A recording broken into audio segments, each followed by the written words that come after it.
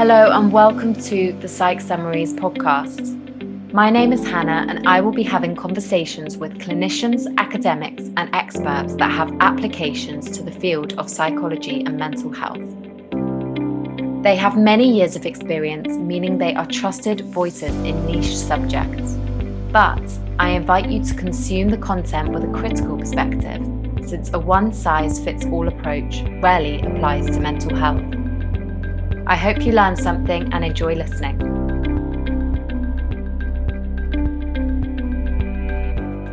Today I am speaking to Dr. David McLaughlin, a consultant psychiatrist based in London. It has been such a difficult year and many people will have suffered with low mood. So today I'm going to pick David's brain on factors that lead to persistent low mood, protective factors and more.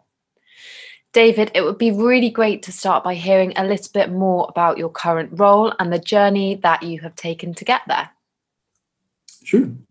So my name's Dr. David McLaughlin, and I am a consultant psychiatrist. And in order to become a consultant psychiatrist, you have to go to medical school. So that's a big difference between a psychiatrist and a psychologist. Psychiatrists do prescribing, psychologists tend to do more of the talking therapies. So I went to medical school first and I did an extra degree in neuroscience, and then I came down to London, worked in general medicine, A&E, a little bit of GP, and then I decided to specialise in psychiatry. And so it was a 6-year training programme, but I took a bit of time out. I know it was a long time, but you're working, you're getting paid, and I broke it up with little bits and pieces of research. So I did a research fellowship at the Institute of Psychiatry and also with the Centre of Sustainable Healthcare in Oxford. I did a scholarship with them. Wow. So that kind of broke things up. And then along the way, I have tried to publish bits and pieces in journals and textbooks, but I'm a terrible researcher. I'm actually very bad at research, and I think I'm probably a little bit better as a clinician, I hope, and also kind of doing bits and pieces of medical education type work as well. Well, I mean, research is so dense. I don't know how anyone brings out 600 plus papers. It's just beyond me. I think you have to have a certain brain to do it. So as a psychiatrist, you work with probably very acutely unwell patients, but you must also treat depression, which affects so many people. It's known as one of the biggest disabilities worldwide. And I read that in the months leading up to Christmas in the UK, 6 million people were prescribed antidepressants, which to me was shocking, that statistic. I was wondering if you could give some insight as to what is actually going on a biological/physiological level when someone is experiencing persistent low mood. Yeah, so I like the fact that to use the phrase persistent low mood, because it's important to remember that when bad things happen, it's completely normal to feel sad and to feel low in mood. And it's normal for us to have that kind of a variation in our mood. It becomes a problem when, like you said, it's persistent. And along with low mood, people who are experiencing depression, they might also experience other physical symptoms. So things like tiredness, fatigue, some bowel and gut symptoms. So sometimes things like actually like irritable bowel, diarrhea, or also constipation. You might notice some changes in their appetite. So typically you get loss of appetite. And then with typical depression, you will experience difficulty sleeping at nighttime and early morning wakening. So waking up really early in the morning before you want to get up is also another classic sign. But interesting, you get a type of depression called atypical depression, where people actually sleep more and they feel hungrier and they want to eat more. So that's an atypical depression. Other kind of cardinal or key features of persistent low mood and depression would include things like the difficulty experiencing pleasure, so difficulty to feel happy, loss of energy, difficulty concentrating, a whole heap of things. So you asked me what's going on biologically and with the brain. So gosh, it's complicated, right? Because there's lots of things that could be going on. So our brains are actually really adaptable. And so there's a theory called the cytotoxic pathogenesis theory of depression. And when bad things happen to us during our lives, it can be really stressful. And when our bodies and our brains are stressed, we release a hormone called cortisol. Yeah. And there's been lots of studies in animals and also in people where they've shown basically that cortisol at high levels for the brain is toxic and it damages the cells and it stops them from growing properly. So we call that cytotoxic. And we've looked at what happens in a petri dish. We've looked at what happens in animal autopsies, but also in real life people experiencing depression. There's a part of their brain called the hypothalamus where the actual volume of that part of the brain is smaller. And the theory is that that's in relation to these stressful events where cortisol gets released and it's damaging parts of the brain. So the more kind of traumatic or stressful events, the more vulnerable you are to experiencing this. In your brain, you've got all these different connections, and it's through these little connections between the nerves that your brain communicates, and it tells you what to think and what to feel and what to do.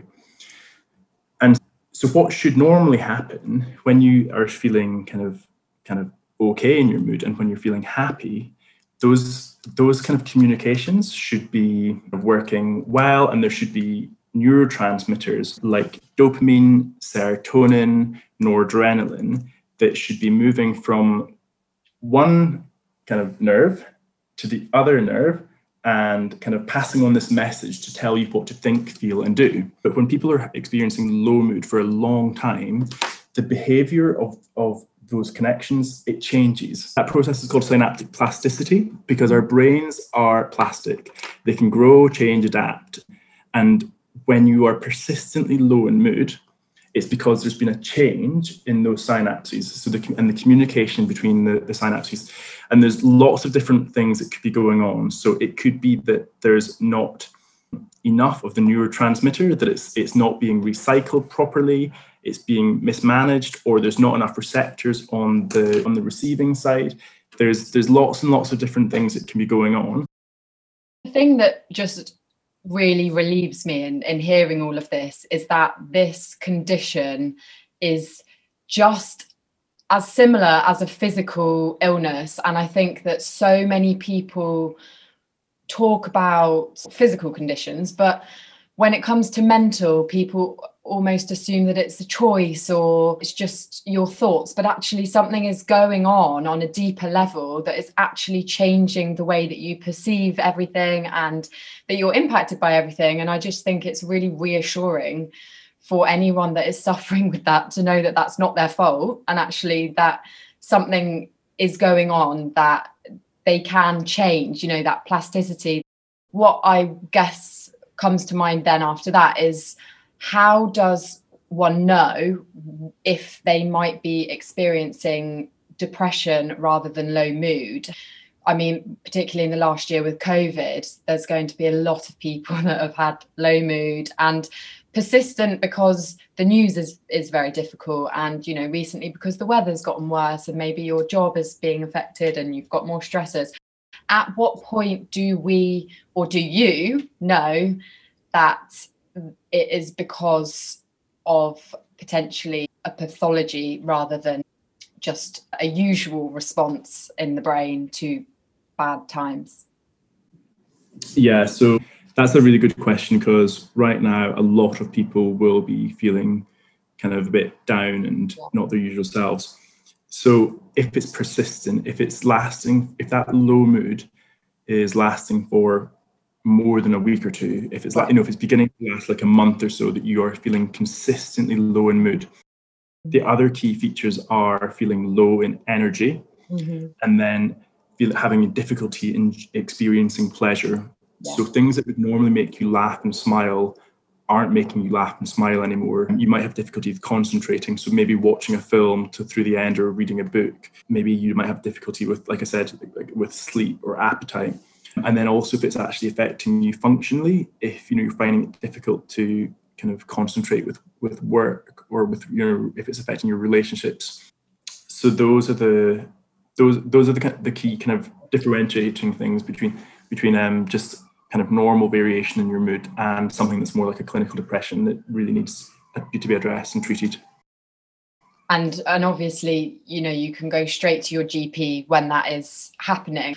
But something, that I read about a lot in mental health is those protective and risk factors. I was wondering whether we could identify some potential positive factors that can help us build resilience against the onset of, and that's not to say that if you do all these things it's not going to happen, because it's not your fault and it can happen on a biological level anyway, but are there some protective factors that you can identify and maybe just touch on? So these questions are really great, Hannah, because I quite often get asked about what causes mental illness and how do we get it better. So in terms of thinking about how we address it and how do we think about it, how do we formulate what mental illness is, the things that contribute to somebody becoming mentally unwell is exactly the same as when they become physically unwell. So there's, like you mentioned, there's the biological factors, the social factors, and the psychological factors. So basically the body, the genes, the physical stuff that we inherit and have, within us is the biology. So that might be maybe the number of serotonin receptors that you have in your brain, or the sensitivity to dopamine, or some of these biological things which are inherent. And then there's the environmental factors. So things like your work, your job, your relationships, your housing, accommodation. And then the third factor is the psychological. So we call this the biopsychosocial model. And the psychological factors are the ways in which you think, the patterns in which you think. And then you asked me about the protective factors. So when we think about those three domains, the biopsychosocial domain, you can stratify this or put this into a grid with the 4 Ps: predisposing factors, precipitating factors, the perpetuating factors, and the protective factors. So in terms of, like, say, something like depression, you might have predisposing factors, like the genes that you're born with. You might have been born with an allele, which is like an arm of a chromosome, one of the chromosomes you inherit, that is maybe less sensitive to serotonin. Right. That would be a biological predisposing factor. But then a precipitating factor might be something like a traumatic event. And so that might be, maybe you've had something really terrible that's happened to you that's made you feel really stressed, and you've had like a really high, like prolonged period of elevated cortisol levels. And that's just what, you might have been vulnerable to depression, but this is what triggers it. This is what's precipitated it. And then the perpetuating factors, that might be something like, I don't know, maybe you're homeless, or you don't have a job, you're socially isolated. Maybe there's social things going on which are perpetuating and prolonging this episode of depression. But you asked me about the protective factors, and I know I've rambled, but I just wanted to put it in context. No, it's really helpful, really, really helpful. The biopsychosocial factors, and then the 4 Ps, the predisposing, precipitating, perpetuating, and protective. And then the protective factors, things that are going to keep you well, essentially, and prevent you from getting mentally ill. For some people, it could be faith. For a lot of people, it's having a regular routine and having a structure to your week, and stability. So things like education, employment, training, volunteering, those things can give you some kind of structure and routine. Also having a network, a supportive network and sense of community, a community where you feel included and valued. That could be your biological family, but it could also be friends and just a network. And I guess everyone is different and everybody is going to be so unique. So obviously it's hard to say what's protective for one person and what's not for another. Yeah. Something you touched on was the word trauma. I see a lot on Instagram and social media about the concept of trauma, and there seem to be 2 groups. There's one group which suggests that trauma can be anything ranging from invalidation to parents separating, to loss, to job insecurity, causing prolonged distress. And then I see the other side of the coin, which says trauma is a significant life event that actually causes potentially very real flashbacks, and it really, really impacts you. So first part of the question would be, what is your interpretation, definition of that term trauma? And secondly, do we need to address these traumatic elements, I guess, to our whole life, from our childhood, adverse life events, in order to treat low mood and or depression? Or can we treat depression on its own without therapy? Can you just treat it using medication? Again, these are such good and interesting questions. So one of the favorite parts of my clinical job actually is when I've worked quite a lot with refugees and asylum seekers. Oh, wow. Yeah, and it's super rewarding, because they're people that actually really they really need help, and there's so much that you can do for them. In terms of trauma, it doesn't matter if it's real or if it's perceived. Okay. So if you think that you're going to die, or if you believe that you're going to be assaulted, or that something terrible is going to happen, that is just as bad as it actually happening. It doesn't matter if it's real or perceived. It's a subjective experience. So, if you're scared of spiders, but a house spider is not going to actually kill you. Yeah. But if somebody holds 100 house spiders in front of you, and you have a specific spider phobia, and you believe that these will potentially kill you, what's important is, if it's real for that person, it's real. So that's what I always try and make clear, that you can't invalidate somebody else's experience of trauma and dismiss it because it doesn't matter what your opinion is. It's about that person's experience for them.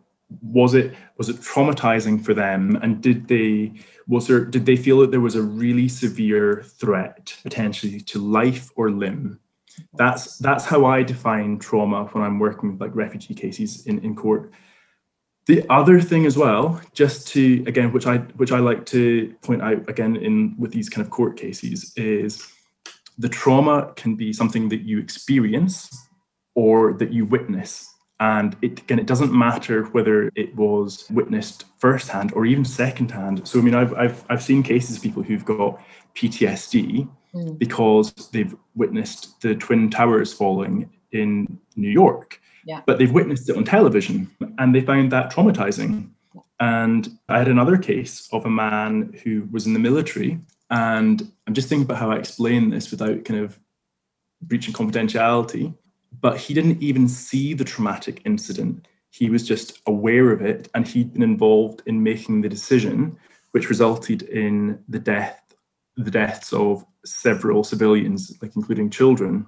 Mm-hmm. So he didn't actually even see the trauma. He didn't even witness the death of these people, but he was aware of it, and he'd been involved in the decision-making process, which had resulted in the death of these civilians. So that was his trauma. And it resulted in him having flashbacks, nightmares, hypervigilance, really anxious all the time.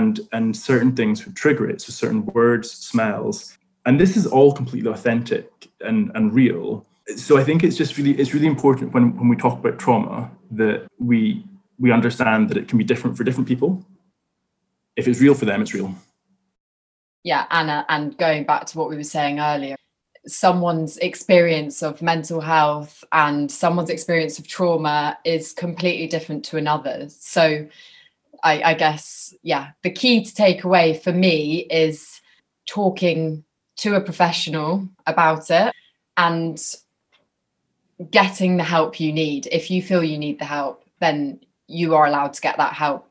Doesn't matter how small or how big it feels. Totally. Can I just pick up a point there as well? Because Yes. in terms of like that kind of idea of trauma and bad things contributing to low mood, I love analogies and comparisons with physical health. Yeah. We all have it.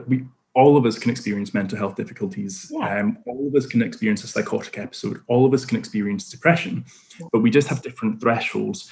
And it's just like we all have a different threshold for diabetes. Mm-hmm. So some people can eat donuts their whole life and drink Coca-Cola all day long and still never developed diabetes because of the genes that they've inherited and their lifestyle, like maybe they're exercising, because of the particular characteristics of their biopsychosocial makeup.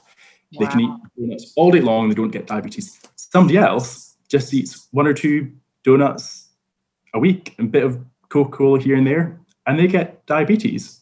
Wow. And it's because they're more vulnerable to it. So we all have a threshold, a vulnerability to certain illnesses, whether that's diabetes or depression. We all have a threshold. And for some of us, we need a bit more to push us over the edge. And for some other people, it's just a little bit, they don't require so much to push them over the edge. And again, it just comes down to the biopsychosocial makeup and how you're affected by those 4 Ps. Wow. So it really, really does go to show that every person's health is so unique. Everyone's got completely different factors. And actually hearing you say this is really important. What you've inherited plays a huge part in your health, whether physical or mental. So again, not feeling bad that you feel bad. It's not your fault. It's not just because you've been dealt a bad hand or you've made a mistake and it's contributed to how you feel, or whatever it is. Actually, that there's very intricate things going on at the same time. So there's a very big picture to think about. I mean, just on that note about people feeling bad or about their mental health or feeling guilty.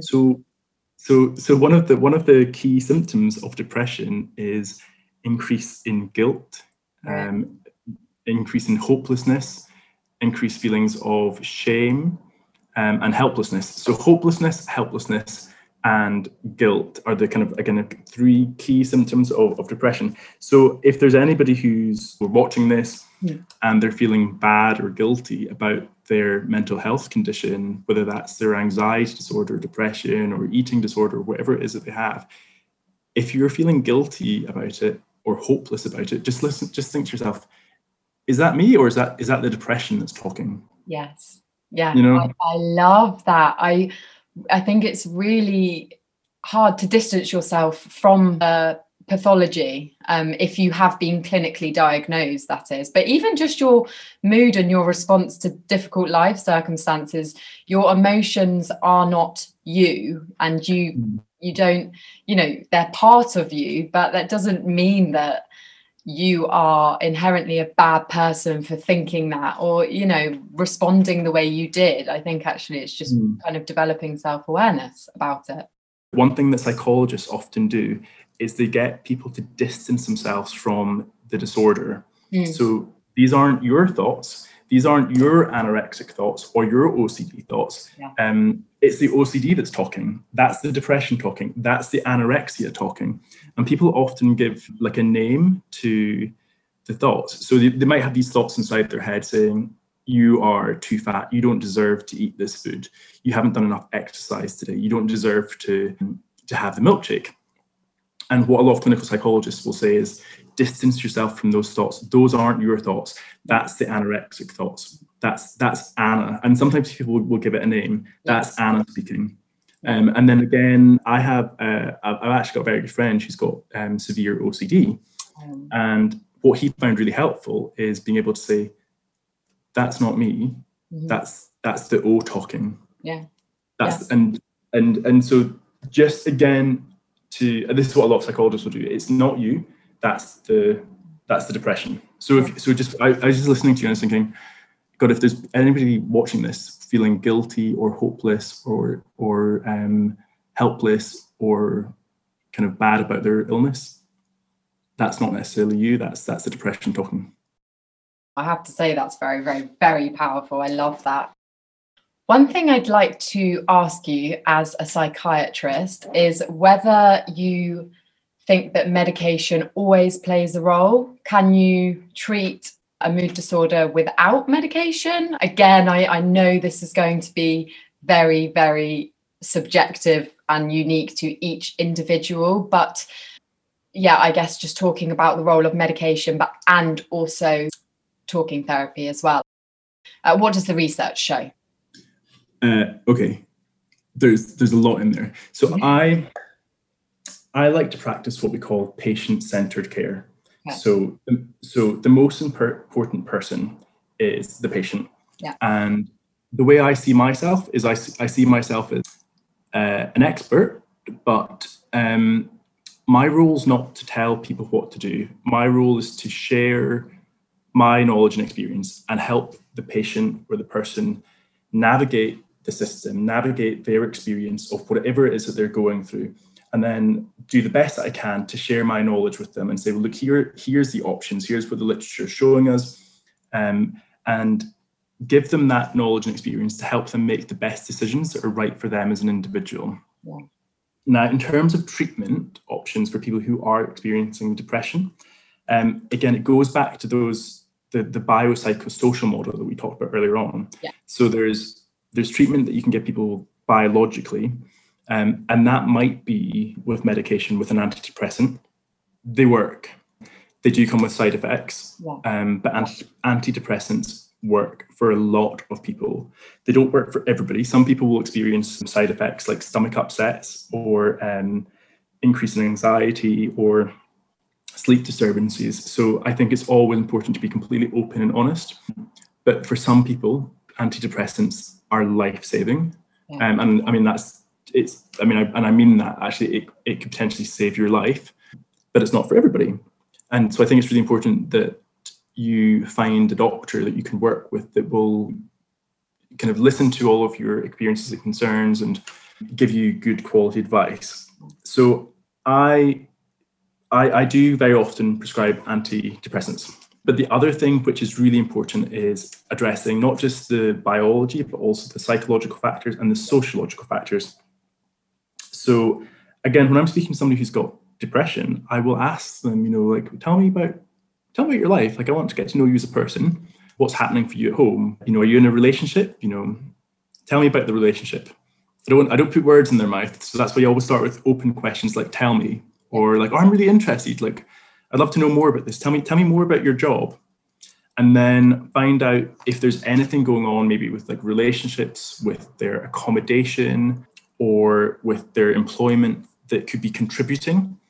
So, for example, if you're homeless or you're in unstable housing and you constantly feel afraid or worried that you're going to be abused, or you're living with somebody that's psychologically abusing you, putting you down emotionally, telling you that you're worthless, all the antidepressants in the world are not going to make you feel better if you feel afraid, frightened, worthless, disempowered, and helpless.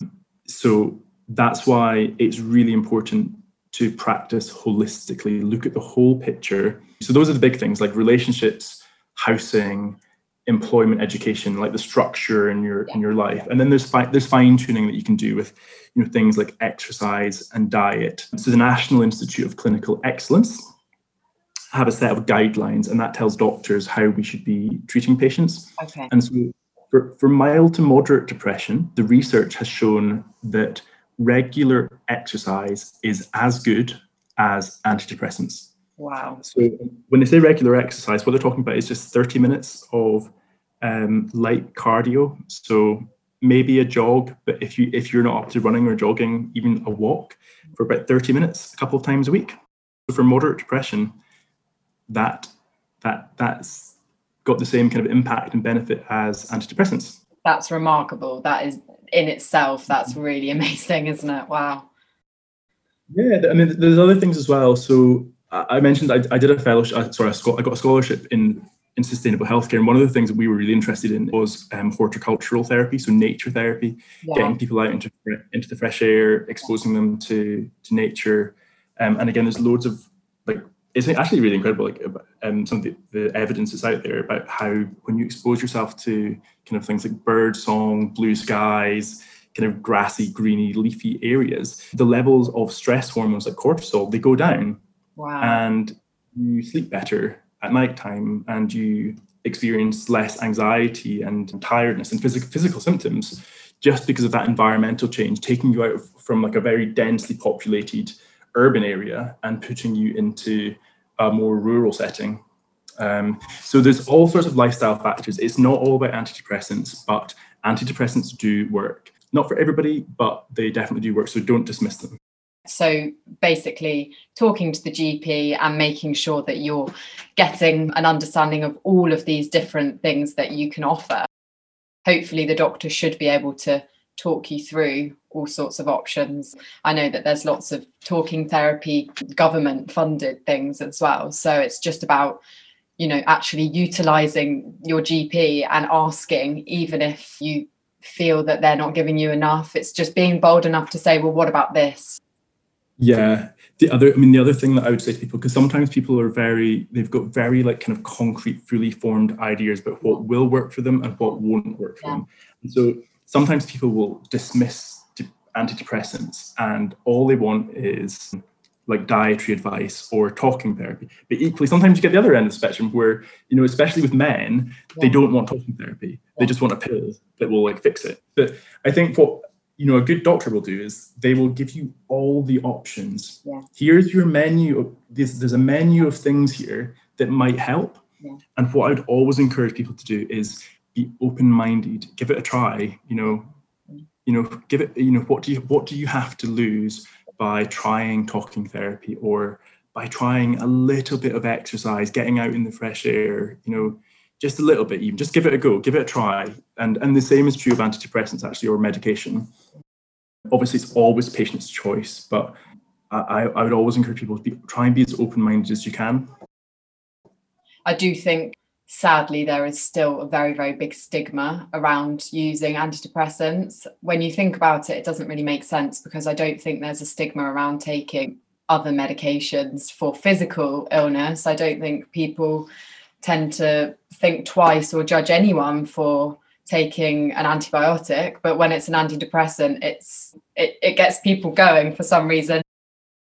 The last thing I'd really love to touch on is if someone knows another person suffering, whether that is with a clinical depression or whether it is just low mood from the very, very difficult circumstances that everyone's living in, what are your top pieces of advice for those people? Yeah. Advice that I'd give people to help them support others around them. I think one of the best things that you can do is creating a safe space for people to talk to you, letting them know that they're there, that they're available, and that they're happy to listen. I think sometimes when people are quite low in mood and experiencing depression, they worry about being a burden, and they worry about burdening their friends or their family, and so they don't want to talk about how difficult things are because, like we kind of touched on, they feel guilty or ashamed of what they're experiencing. So they worry that they're going to burden people around them. So I think what is really nice for somebody that's experiencing this is just to have somebody close to them say, I'm here, and I would love to know what's going on.